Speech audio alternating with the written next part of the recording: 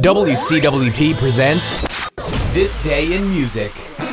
Welcome to This Day in Music, the 9th of April. Here's how it all started.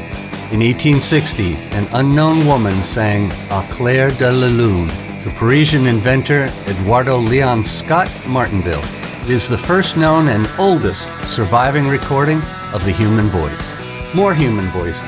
Elvis Presley performed at a high school talent contest in 1953. He sang, "Keep them cold, icy fingers off of me," and got the most applause. In 1956, Gene Vincent recorded the classic rock and roll song, Bebop-A-Lula. How about the loss of significant voices? In 1965, singer-songwriter and creative force Brian Wilson left the Beach Boys. Amid rising tensions, Paul McCartney quits the Beatles in 1970, which dissolved the band. And that's it for This Day in Music.